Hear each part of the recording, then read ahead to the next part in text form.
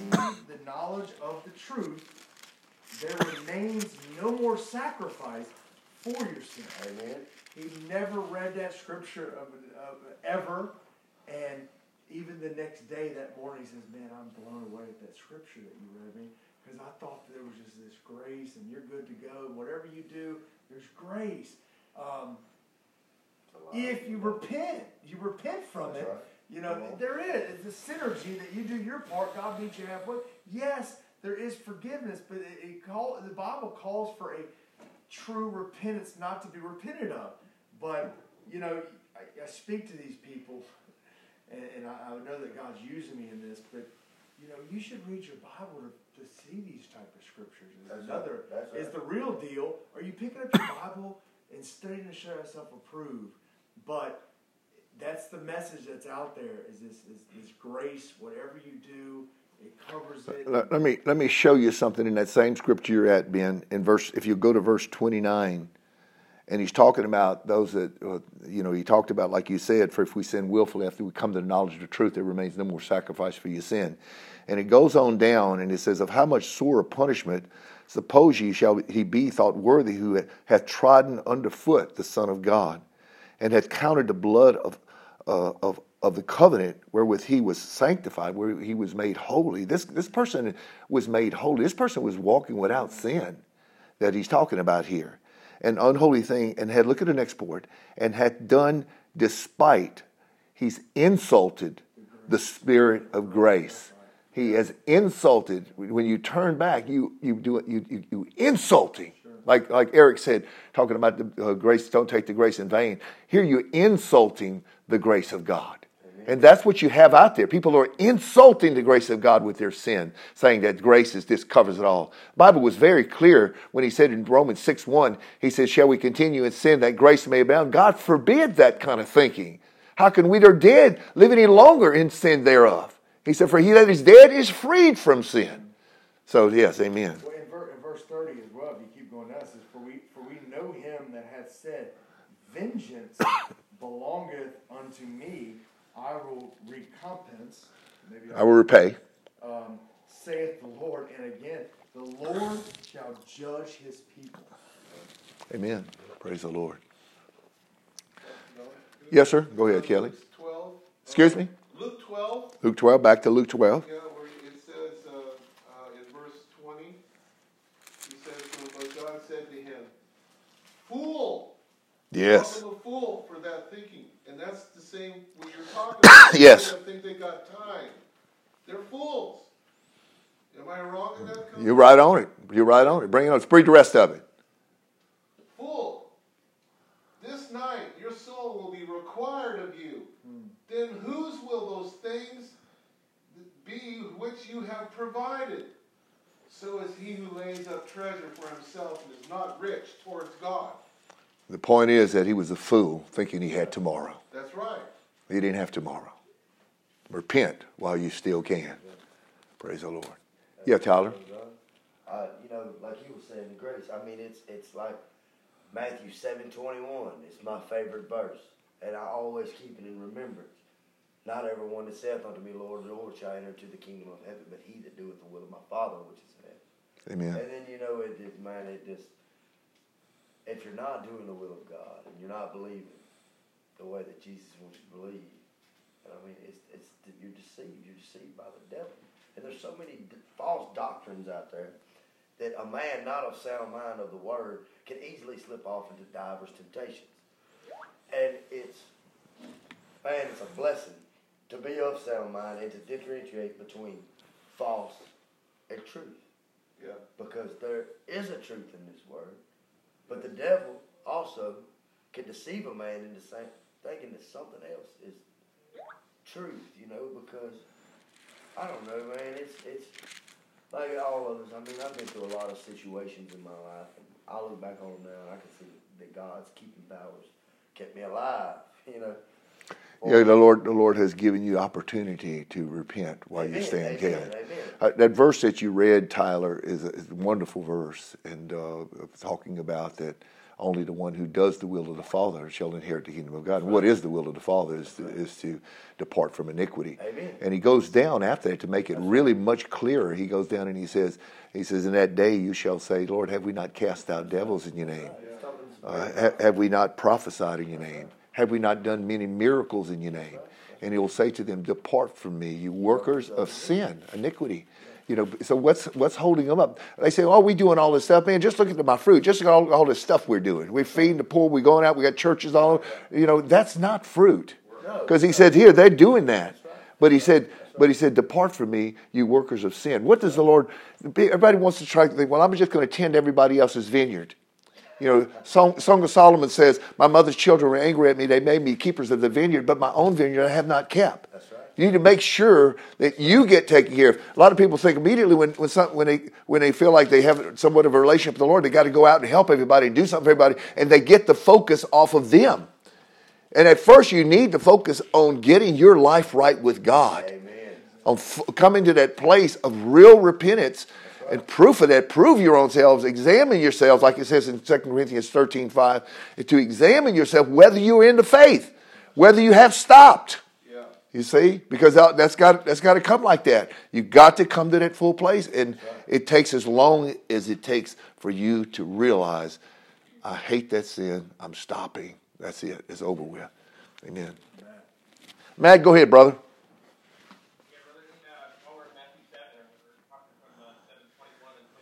Matt, can you get a little closer to your mic? You're kind of dim. Can you turn it up any? Is that better? Yeah, we'll just turn ours end up. We're good. Okay, go ahead, Matt. Okay. Yeah, I was saying over in Matthew 7, the beginning of it, after Jesus said, judge not lest you be judged, he talks about the measure which you judge, you'll be judged. The measure you use, it'll be measured back to you. Right. And then he says in verse 3 and 4, and why do you look at the speck in your brother's eye, but not consider the plank in your own eye? Or how can you say to your brother, let me remove the speck from your eye, and look, a plank is in your own eye? Hypocrite, first remove the plank from your own eye, and then you will see clearly to remove the speck from your brother's eye. And so what a lot of people don't understand about this is that, like you said with the vineyard example, you've got to first make sure that your own eye is clear so you can see clearly to help your neighbor. And so when a lot of people are, I'm just trying to help everybody else, no, yeah, that's good. That makes you a hypocrite. You're saying, let me help clean up your lives, even though mine's not right. Mm-hmm. Ours has to be cleansed. We have to have that removed from our eye, which is complete repentance, like you said. We're done with sin. We stopped. And now I can help others because I can see clearly. That's a good point. And also in Luke chapter 6, it says, if you're blind because you can't see clearly if you got a plank up in your eye, obviously. And if the blind lead the blind, what happens? They both fall in a ditch, right? They both fall in a ditch, so you can't help them. Praise the Lord. Amen. Anybody else have something? Jill? Matthew 10:28, Jill said. Okay, Matthew 10:28. Jill says, Matthew 10:28, and fear not them which kill the body, but are not able to kill the soul, but rather fear him which is able to destroy both soul and body in hell. And that's a good point, Jill, because people say, well, I don't want to be scared of the Lord. You better be scared. Amen. Amen. That's what the Bible tells you to be scared. He says, it's a command. You fear him that is able to kill to destroy the body and cast it in hell. And by the way, you say, well, I don't have any fear. The Lord doesn't want us to have any fear of him. Baloney. He says it right here. You need to be scared to death. Amen. And trembling that you're going to hell, and that will cause you to repent. It'll cause you to. Is this sin worth spending eternity in hell? Absolutely not. You say, well, he's going to point out, says, listen, if you want to know what sins to stop, just go to 1 Corinthians 6:9. Gives you a list.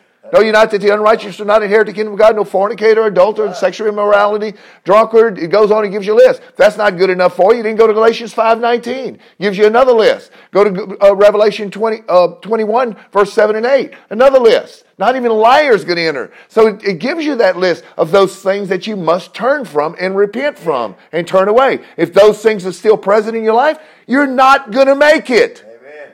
Don't fool yourself. Don't let the preachers pat you on the back and say you're okay. That's got to stop. Go ahead, Big George. Hey, brother. God bless you guys. Amazing. I love hearing your witnesses here. I love it. It fires me up, Brother Don. I wanted to add here, Proverbs 8:13, to turn it back to like what you were saying.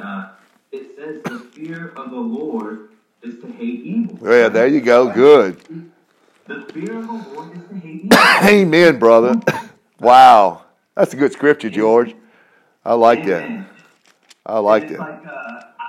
like, it really shows you, it puts into depth, like there's two things that's created with the fear, to hate evil, but also when you fear God, it creates this love, this desire, right? That Amen. We constantly just want to seek Him. And if you go a couple verses down from 8:13 to 17, it says, I love those who love me, and those who seek me diligently will find me. Amen. You know, Amen. Again, it's fear, that broken and contrite heart, that turning from sin, that walking in His love, His power, is just beautiful.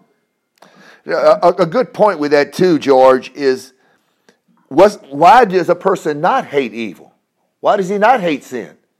Well, it tells you right there, because he doesn't fear the Lord. That's right. Amen. Because if he fears the Lord, he's going to hate evil. That's right. He's not scared of the Lord. He thinks he's going to go into eternity not fearing Him. Can you imagine standing before God and you said, it's too late now? Doesn't know. You didn't do it. You didn't fear me. You wasn't. Well, I was told, the preacher told me not to fear you. But the Bible says to fear Him. You better fear Him.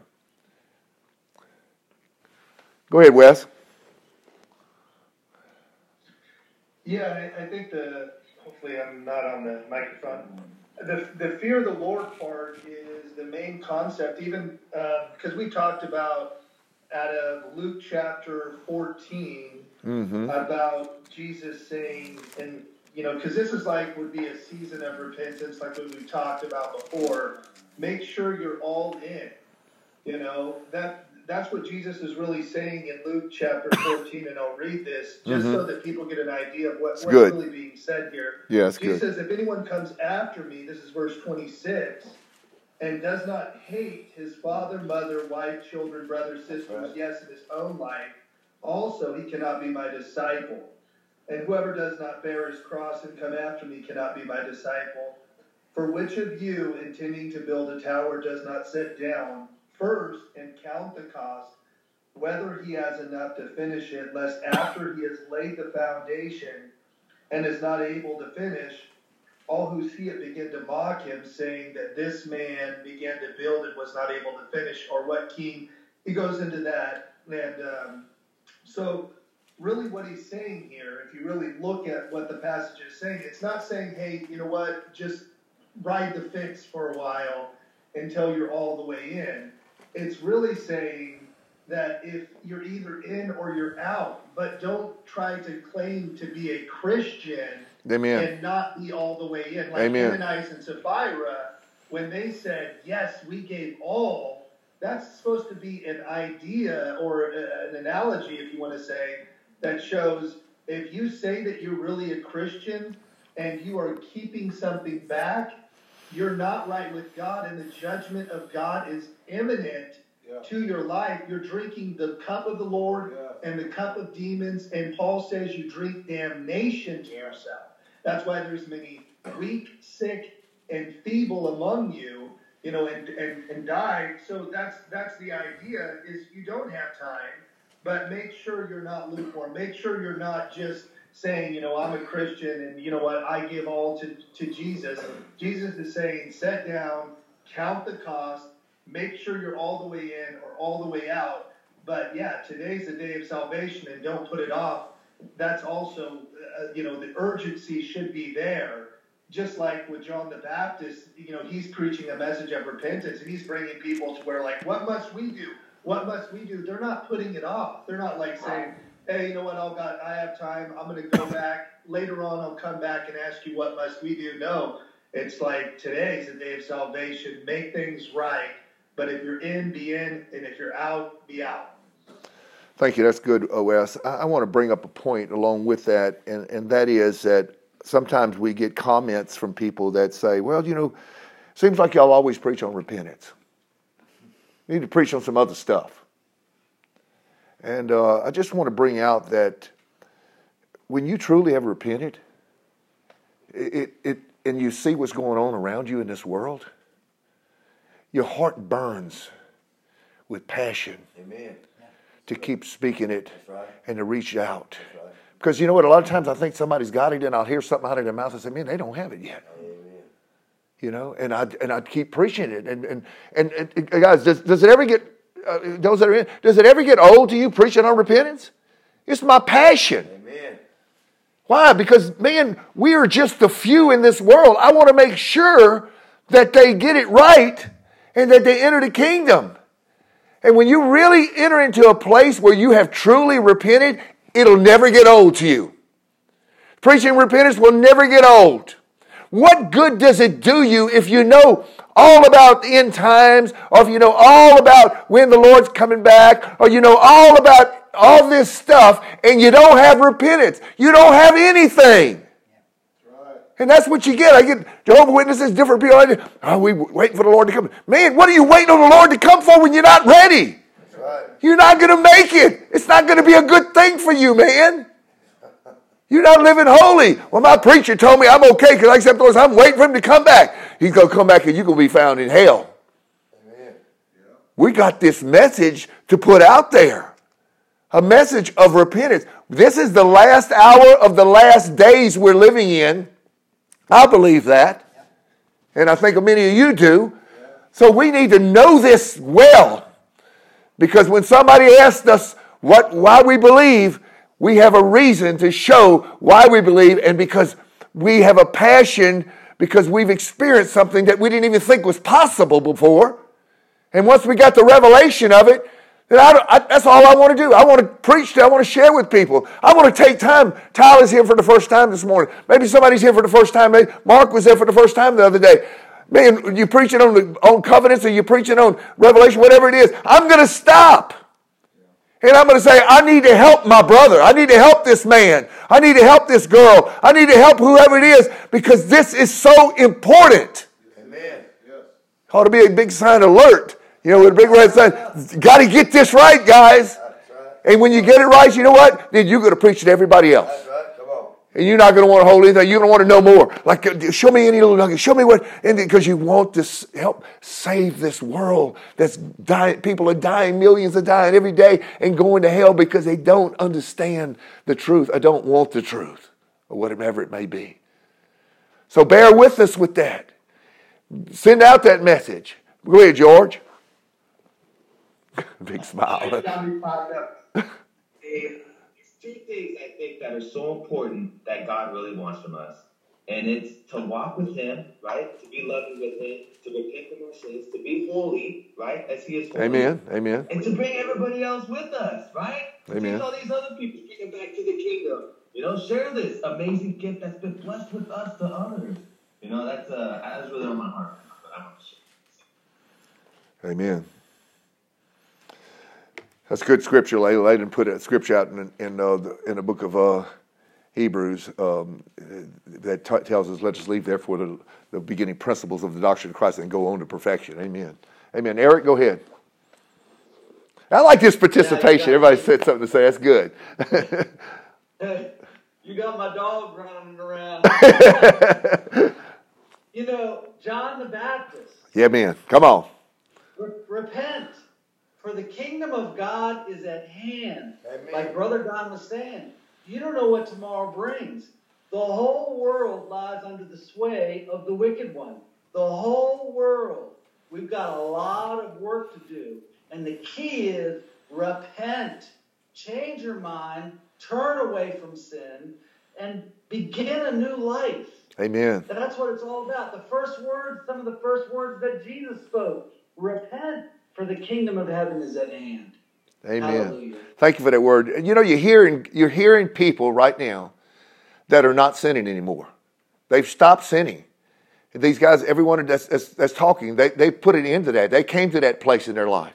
Now, they have passion. Eric and George and Wesley and Matt and all of us have passion to get that out, because we had the miracle. You may have had the miracle happen to you, and you're like, man, I got to tell somebody about this.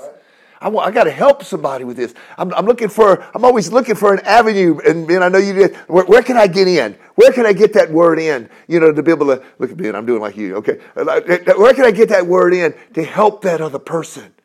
How can I get something in that may change their life? Because this may be the last moment I have with them. They may not be here tomorrow. They may be gone. I want that opportunity to be able to share. Brother Kelly? 1 Peter 4.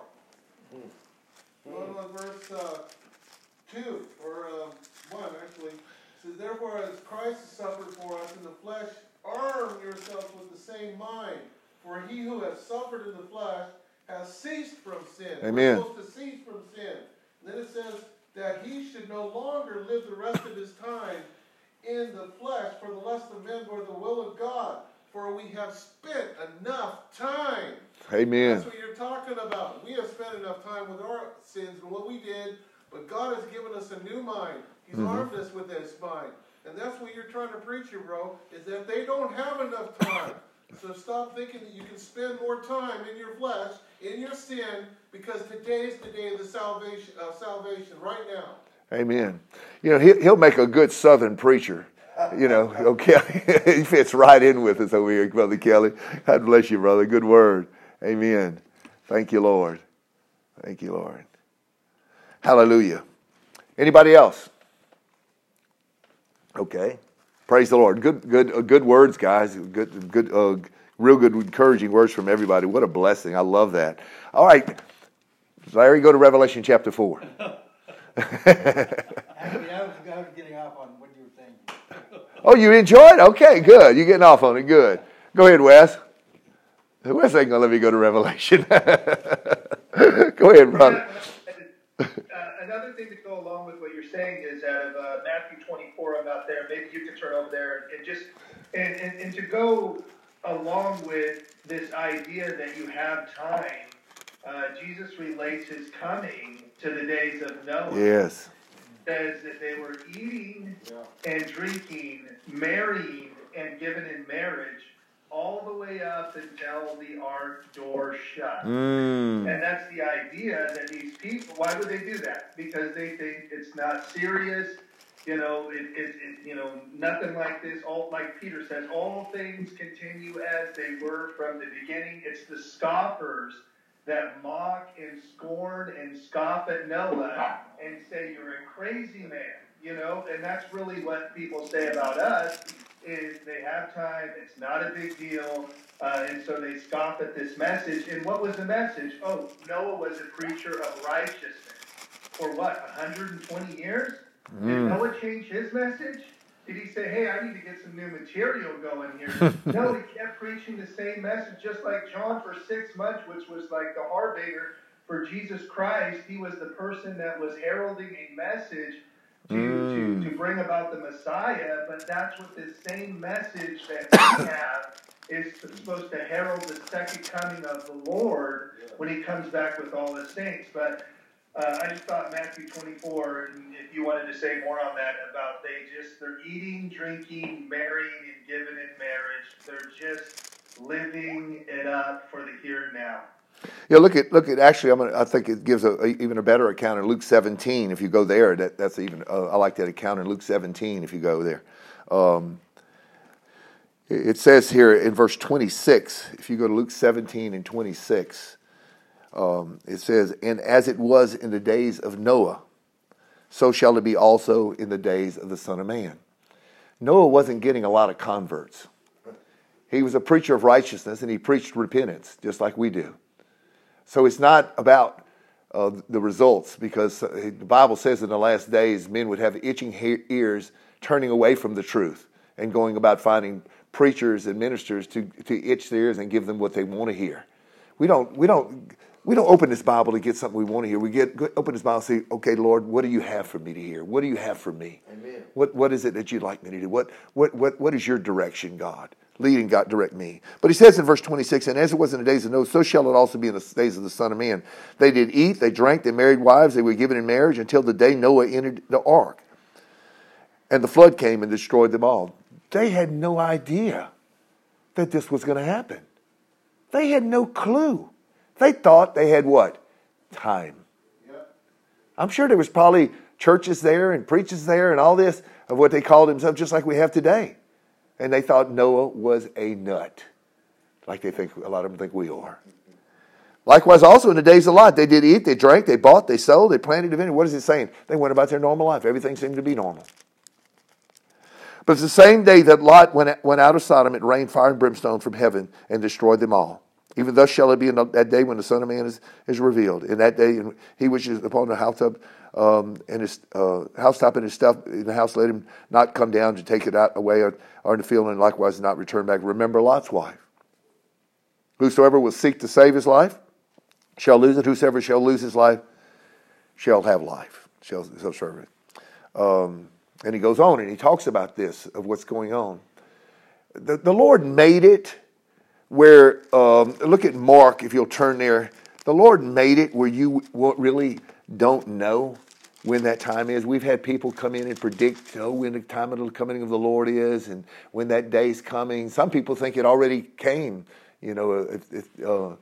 Some doctrines will teach you that. Well, the Lord has already come. All this stuff has already happened. So they all own these different things. But look what it says in Mark and chapter 13.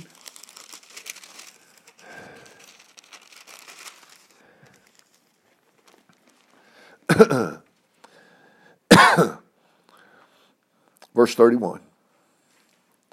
Heaven and earth shall pass away, but my words shall not pass away.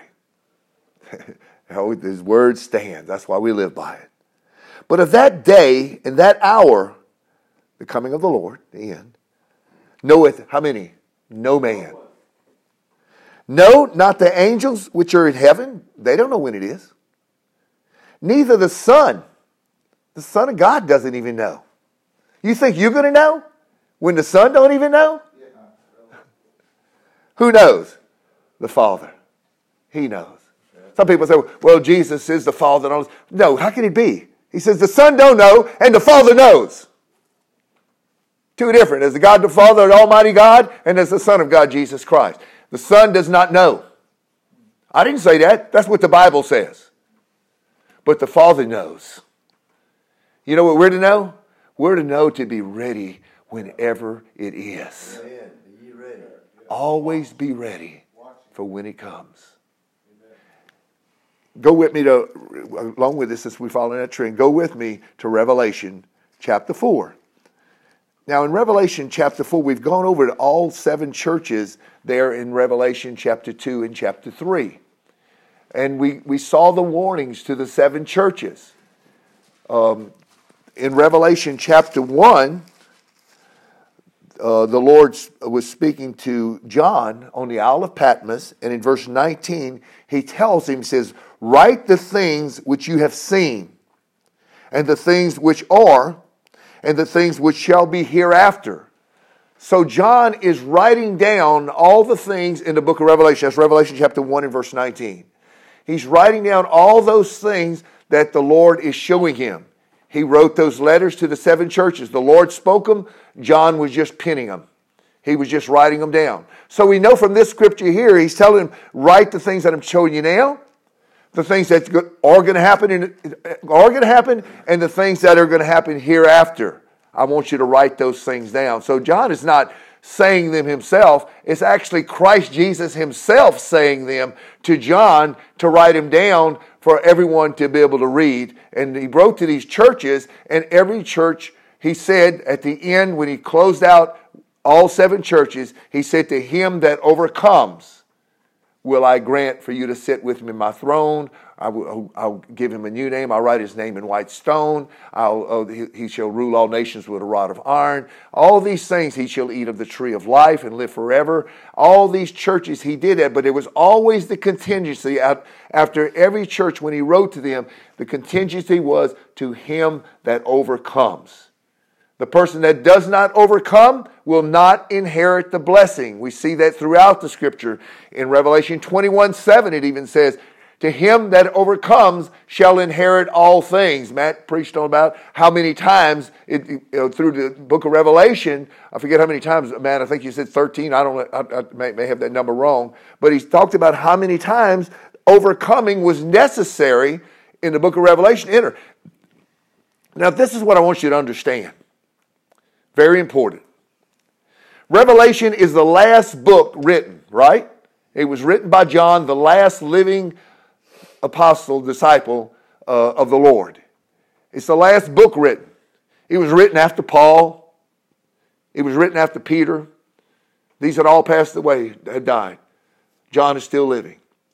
If the message that the preachers are preaching today was correct, don't you think that Jesus coming back and speaking in the book of Revelation would go along with what the preachers are preaching today? But he's not. The Lord is still saying through the book of Revelation, the one that obeys my commandments, Revelation chapter 22, shall have the right to enter into the gates through the city. All through the book of Revelation, he said, him that overcomes. The religious world today says overcoming is not an issue. You don't need to do that. All you need to do is accept Jesus and believe in the finished work of the cross by faith, and you're saved. You are not saved. Why? Because that's not what Jesus said. I'm going by what Jesus said. The Word of God is what I live by, not some word of man. How dare somebody, how crazy it would be when it's happening all over for people to trust a man over God. I get all the time things that come at me with YouTube, people coming at me, and they tell me these things. All you need to do is trust in the finished work of the cross and criticize me and everything else. And I said, wait a minute. Do you want me to believe you rather than believe the Word of God? Amen. That would be absolute nuts. I'm giving you scripture, you giving me opinion. You giving me commandments of men, I'm giving you commandments of God. And you want me to believe what you have to say? I'm going to live by these words. You're going to live by these words. I'm not going to tell you something that's in the Word. I want you to check it out for yourself. These men of God that are here, even they want to give you the Word. They want you to see it for yourself. We had a person yesterday talking about, well, how do I know that it's true? How do I know it's right? Man, just read it for yourself. It's simple. It's not hard to understand the Bible. Just read what it says and believe it. Pretty easy. When Paul says awake to righteousness and quit sin, what does that mean? Oh, we got to have a degree in philosophy to understand that. We got to have a degree in philosophy to understand 1 John 2:6. It says, he that says he knows God and that he's a Christian and does not obey the commandments of God is a liar and the truth's not in him. How much revelation does that take, Brother Cedric? Wes said he didn't get a high school diploma and he understands all that stuff. He's a smart man. He understands the whole Word of God. Hallelujah. You don't need a diploma to understand the Word of God. That's right. And God gives you all the understanding that you need. Amen, Wes? Praise the Lord. What a great brother. But here we are in Revelation chapter 4.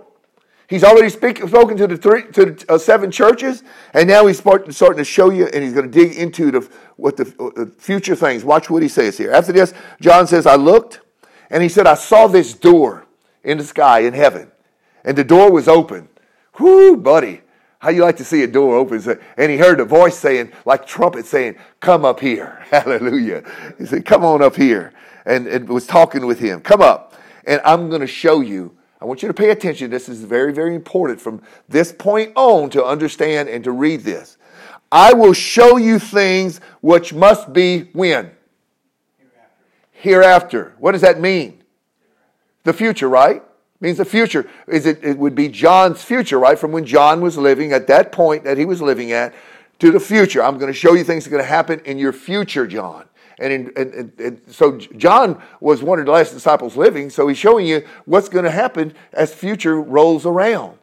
So you want to understand it and always go back. Sometimes you'll think, you'll read things in Revelation maybe and say, well, that happened back then. You're like, whoop. He said these things are going to happen hereafter. Okay? So that's what we want to go to. And immediately I was caught. I was in the Spirit. And behold, a throne was set in heaven, and one sat on the throne.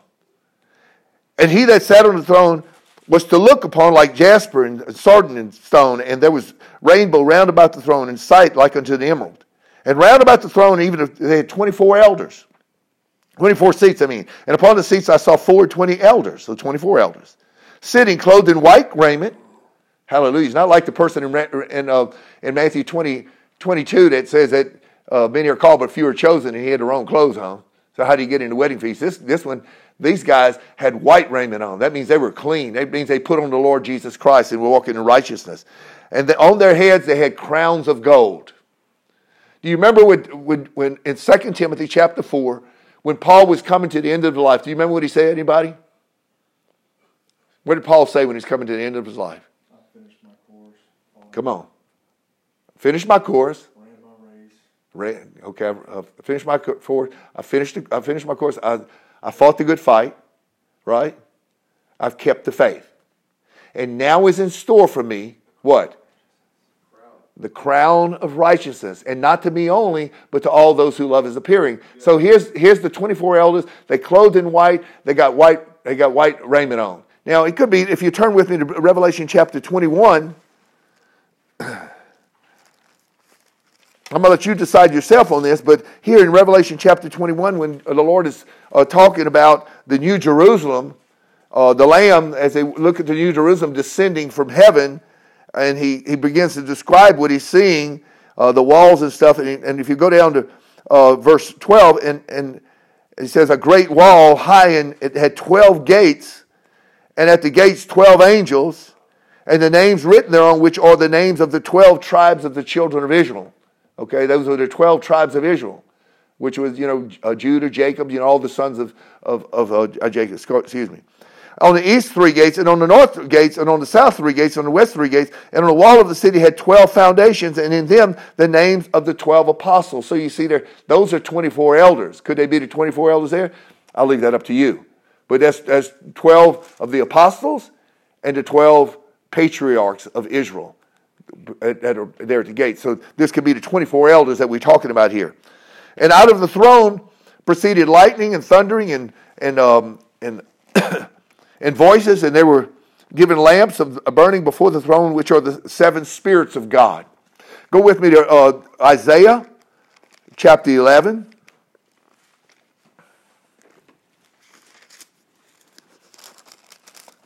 And verse 1.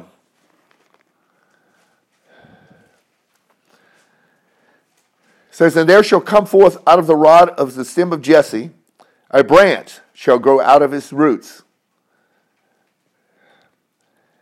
This is speaking of Christ. And the Spirit of the Lord shall rest upon him, the Spirit of wisdom, the Spirit of understanding, the Spirit of counsel, the Spirit of might, the Spirit of knowledge, and the Spirit of the fear of the Lord. So we see there those spirits of the Lord. Okay, let's go back to Revelation chapter 4, just to give you that there to look at. Verse 6, and before the throne there was a sea of glass like unto crystal in the midst of the throne, and round about the throne were 4 beasts or living creatures, full of eyes before and behind. And the first living creature was like a lion, or the beast. The second was like a calf. The third, the face of a man. The fourth, living creature was like the flying eagle. So there's 4 living creatures. We've seen so far at the throne. We've seen this throne room. Now you can just imagine. There's lightning. There's thundering. He looks on the throne. Man, the one sitting on the throne is beautiful with all this emerald and jacinth and all these different things that is just glowing and just beautiful. And then there comes up and he sees 4 living creatures. They're not human. They're living creatures. And they got 6 wings. And they move into and from. And what are they saying? It says that... It says in verse 8, and the 4 living creatures had each of them 6 wings about him, and they were full of eyes within it, and they rest not day, they don't rest day nor night, 24/7, saying, Holy, holy, holy, Lord God Almighty, which was and is and is to come. Yeah. Praising the Lord 24/7. You know, when you praise the Lord, I want you to think about you're praising the Lord with these 4 living creatures. Right. You're praising the Lord with those hosts of heaven. Because they are praising the Lord constantly. You can't be praising the Lord at any time that they're not praising the Lord. Get up in the middle of the night. Get up any time. Hey, I'm joining in, guys. Holy, holy, holy, Lord God Almighty. Yes. Hallelujah. I'm going to praise the Lord. Even we sing songs, Kelly. We praise the Lord with the holy angels and with all the angels and all the 4 living creatures and all the 24 elders. We're praising the Lord with them because they're going on constantly right now. I can take it like in Ezekiel chapter 1. It talks about, again, the seraphims with the 6 wings. It talks about the living creatures, and we still see those. It exemplifies them perfect, and it says they're singing "Holy, Holy, Holy." That's found in the book of Ezekiel, chapter 1. It's also found in the book of Isaiah, and I can give you those to you after class. But after we have this time, but I didn't want to go through all that with you because I want to kind of get through this. So, but this is the throne of God being revealed. And it says, and when those beasts, verse 9, give glory and honor and thanks to him that sat on the throne, who liveth forever and ever, the 24 elders, they also fall down before him that sat on the throne, and worship him that liveth forever and ever, and cast their crowns before the throne, saying, Thou art worthy, O Lord, to receive glory, honor, power, for thou hast created all things. Listen to this. And for thy pleasure, they are and were created. Were you created by God? Then you were created for his pleasure. I want to please God. Amen. Hallelujah. I'm going to praise the Lord because that's what I'm created for. Is I'm created to please God. Romans 8 says, those that walk in the flesh cannot please the Lord. But he said, lift up clean hands, holy hands unto the Lord, and praise him. Hallelujah. Brother West? Yeah, I think obviously there's a lot of things that seem to be spoken here and their throne room experience. But I would say that at the very least you can go away from this. And Jesus said, the disciples were like, teach us to pray. And so Jesus eventually said, thy kingdom come, pray like this, in this manner. Not exact words, but this is the idea. Pray thy kingdom come, thy will be done on earth as it is in heaven. So, like you said, there's these 24 elders that they're responding to these 4 living creatures. And when the 4 living creatures are doing something, they're doing something as well, obviously, and casting their crowns, bowing down. So if we're supposed to pray, thy kingdom come, thy will be done on earth as it is in heaven, then we're supposed to have some of these same qualities, if you want to say. The first one's a lion. Well, we know the Bible says the righteous are as bold as a lion. So obviously that's a quality that the righteous have. We know a calf could represent sacrifice. We're supposed to present our bodies a living sacrifice, holy and acceptable to God, which is your reasonable service. Amen. Obviously, the face of a man could be just showing that, hey, humanity, Jesus came, as a man. But then you also have the eagle. The eagle obviously represents somebody that's watchful. They have like an aerial view. So then you see these qualities of eyes from behind, eyes in front, or eyes within. So it's not just an external idea of righteousness, it's an internal idea of righteousness. And these are those that are before the throne. And then obviously you can see the humility that the 24 elders have in casting their crowns before the throne in worship. And they're always in this heart of worship towards God in their lifestyle. It's not just eyes without, it's eyes within. It's worshiping God in spirit and in truth. So I just thought, this could be like metaphoric language of how we're supposed to portray ourselves in our prayer, at least towards God. Thy kingdom come, thy will be done on earth as it is in heaven. Yeah, and David reiterates this in the book of Psalms. David was a man of praise, and he praised him with the stringed instruments. He praised him with all the music. He said, make a loud noise unto the Lord. He said, praise him in the midst of the congregation. He said, let everything that hath breath praise the Lord. Why? Because he is worthy to be praised. Now, I want to ask you one other question. Who is sitting on the throne of God here? Huh? Who is sitting in Revelation chapter 4? Who is sitting on the throne of God? Huh? The Father. Good word, brother. Yeah, watch in Revelation chapter 5. I'm just going to take you this because we're there talking about it. verse 6 of chapter 5. It says, And I beheld, and lo, in the midst of the throne, and of the four living creatures, and in the midst of the elders, which is we just talked about, stood a lamb, as it had been slain, having 7 horns and 7 eyes, which are the 7 spirits of God sent forth from all the earth. Right? Who is that talking about? Jesus. And he came and took the book out of the right hand of him that sat on the throne. And who was sitting on the throne again, Tyler? The Father. Who comes and takes it out of his hand? Jesus. The Word. It took the Word. Yeah, some people want to say, well, the Father is Jesus. Some people say, well, there's a Trinity. They're all one. You can't separate them. They're separated. The Son is coming and taking the scroll out of the hand of the Father, the Almighty God, sitting on the throne of God. You see that? Yeah. 2. Well, it's 3. The Father. Yeah, exactly. But some want to say, well, it's all one. Trinity. That's not right. Jesus is not the Father. Jesus is the Son of God. The Father has exalted him far above every name that is named. The Father has angels to worship him, and we all worship him, but he's talking, and they worship the Lamb. You'll see that in this chapter also, but actually you see him coming, the Lamb of God coming and taking the scroll out of the hand of the Father that's sitting on the throne of God. I don't know what people do with that. I mean, that's pretty clear, isn't it? It's pretty clear. I don't know.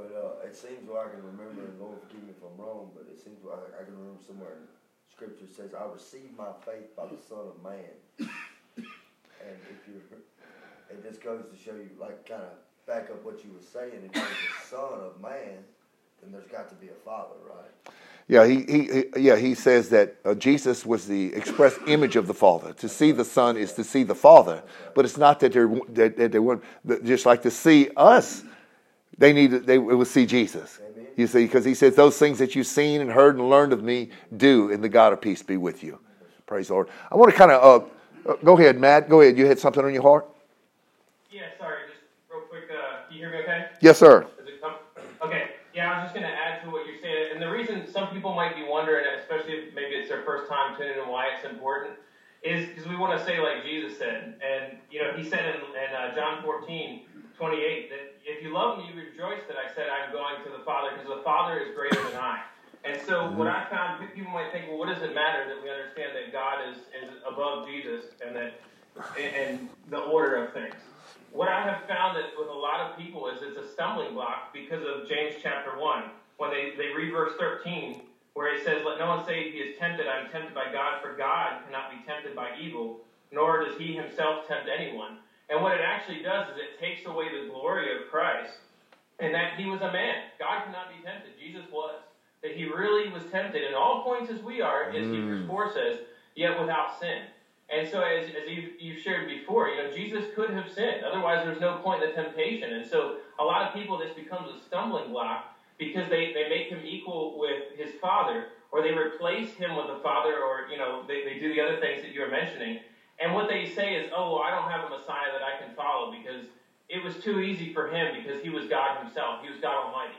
No, he's the Son of God, the Messiah, the Son of the living God. And that was what Peter had confessed. And that was what was good enough. And Jesus said, blessed are you, Simon Bar-Jonah, for flesh and blood has not revealed this to you, but my Father in heaven. So if that was good enough for God and for Jesus, to confess that, then it's good enough for us, and it can remove a stumbling block that so many people put on others. Amen. That's a good point that you brought up, Matt, because knowing that Jesus was tempted in all points, just like us, yet he didn't sin. To make that example to us, to how to walk in him. He said to follow his steps. Tyler, there's a scripture in 1 Corinthians 10:13 that says, no temptation has taken you. We can all get tempted. Temptation is not to sin. That's right. But he says, no temptation has taken you, but such as is common to man. We all go through the temptations. But God is faithful. I love that when he says, God is faithful, who will not allow us to be tempted beyond what we're able, but will, through the temptation, make a way of escape. That's one of the most beautiful scriptures to me, the most relieving things. That's when I found out I can never sin again, because all I have to do is take the way of escape, and I'll never sin. That's my promise from the Lord. you want to memorize that scripture. It's just a blessing. But it's so good today to be here today and to hear from each of you. Everyone spoke some great words. But the main thing is, it's not just to speak the words and to understand them, but it's actually to apply them to your life and to live those words. You know, if there's anything in your life, I pray to God, I hope that these words today brought some conviction on some. There may be something you may be thinking, well, nobody else knows about. Nobody sees it. You're not fooling God. Right. You need to stop doing it. Maybe a habit that you've done for years and you practice and you say, man, this is hard to get. Let me tell you something. Kelly knows. A lot of you know. Yes, I do. There can be some strong, strong addictions. Yeah. Drugs, porn, yeah. Adultery. Some strong addictions, cigarettes, alcohol. We can go on and on with the list. And there may be a time of suffering going through stopping those things. There could be some suffering. Yeah. Very well be. Mm-hmm. But the scripture that Kelly said earlier at 1 Peter 4:1-2, he says, after you've suffered a while, you know, you may suffer through it. After you suffered a while, he perfects you. You stop sinning. Yeah. It may be a week, maybe 2 weeks that you're going through the suffering from withdrawing from. You're not doing it anymore. Okay, that's repentance. It's stop doing it. And you're going to suffer through it because those temptations and those bodily functions that you were doing the drugs with or you were doing those things with or have addictions and you were addicted to that. I'm still addicted, but I'm addicted to the ministry. Amen. That's what Paul said. I'm addicted to the ministry. So I switched my addiction. But you may have a time of suffering, and I urge you to go through it. There's no way around it. Remember what the scripture says in Hebrews 12:4. He says, you've not yet resisted sin to the shedding of blood. That's how much you resist that. Brother Don, did you want to say something, my brother? It's good to see you. Brother Don? Oh, I think we woke him up. Okay. Praise the Lord. He must have accidentally hit his camera. You look good, Don. We can't hear you, though. Take it off mute. I don't know. But anyway, praise the Lord. Hallelujah.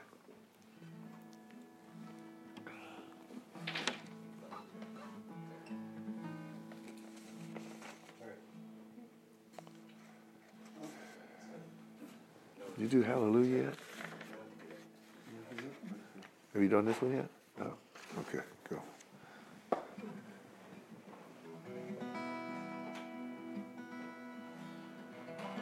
You have to think about, like in Titus 2:11-12, where God has given us His grace, His great grace, to teach us, right? It teaches us to do what? To deny ungodliness and worldly lust.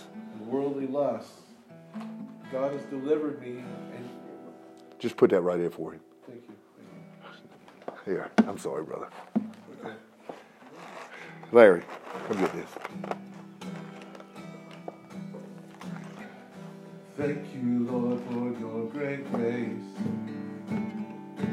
Thank you, God, for saving me. One day, Lord, I'll see your face. What a day that will be.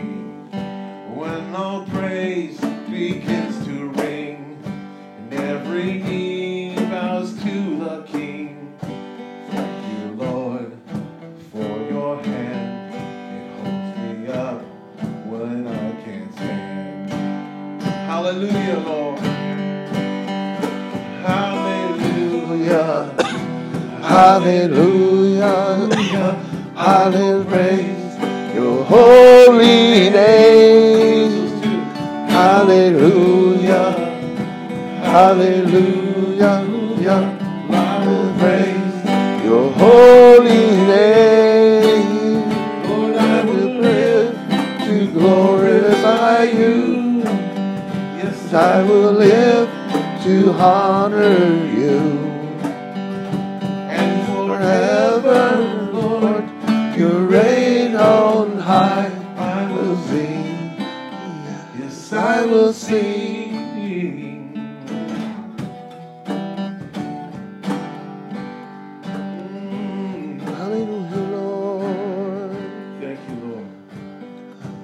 Thank you, Lord, for setting us free. Each one of us, right? Thank you, Lord, for your great victory. One day, Lord, we'll see you come with great glory and the sun. And every eye shall see your face. Shouts of joy from every face. Thank you, God, for your Son.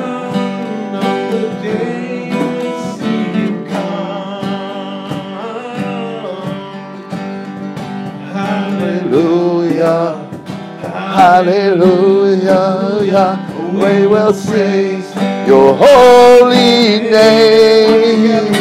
Hallelujah, hallelujah, we will praise your holy name. Hallelujah, hallelujah, I will praise your holy name. Hallelujah, hallelujah, we will praise your holy name. We will live to glorify you. We will live to honor you. Forever, Lord, you reign on high. We will sing. We will sing. We'll praise. We will praise. Yes, we will praise. We will worship you. Yes, we will worship you. Hallelujah. Hallelujah. Hallelujah. Hallelujah. Hallelujah, Lord. Praise the Lord. Beautiful.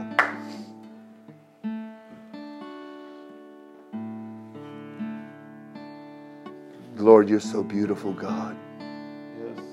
You're so comely, Lord. We love you and we worship you, Lord.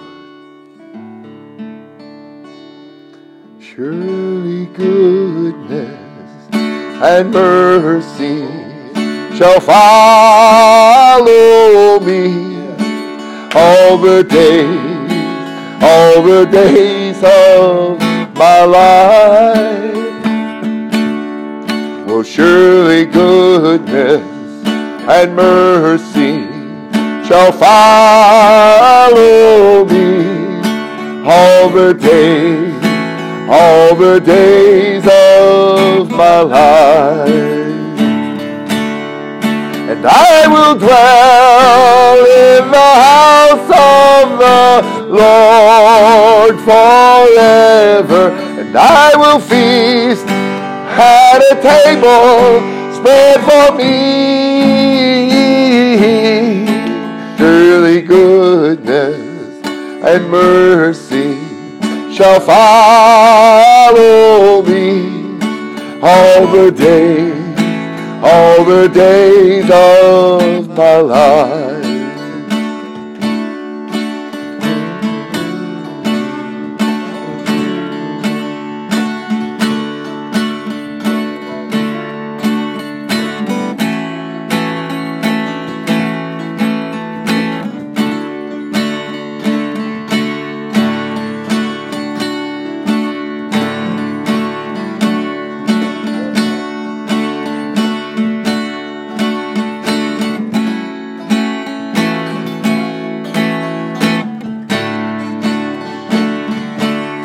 And I will dwell in the house of the Lord forever, and I will feast at a table spread for me. Surely goodness and mercy shall follow me all the days of my life. Well, surely goodness and mercy shall follow me all the days of my life. Yes, hallelujah, Lord. Yes, Lord. Hallelujah, Lord. What a blessing. So good to be with my brothers. What you got, Cedric? Do you see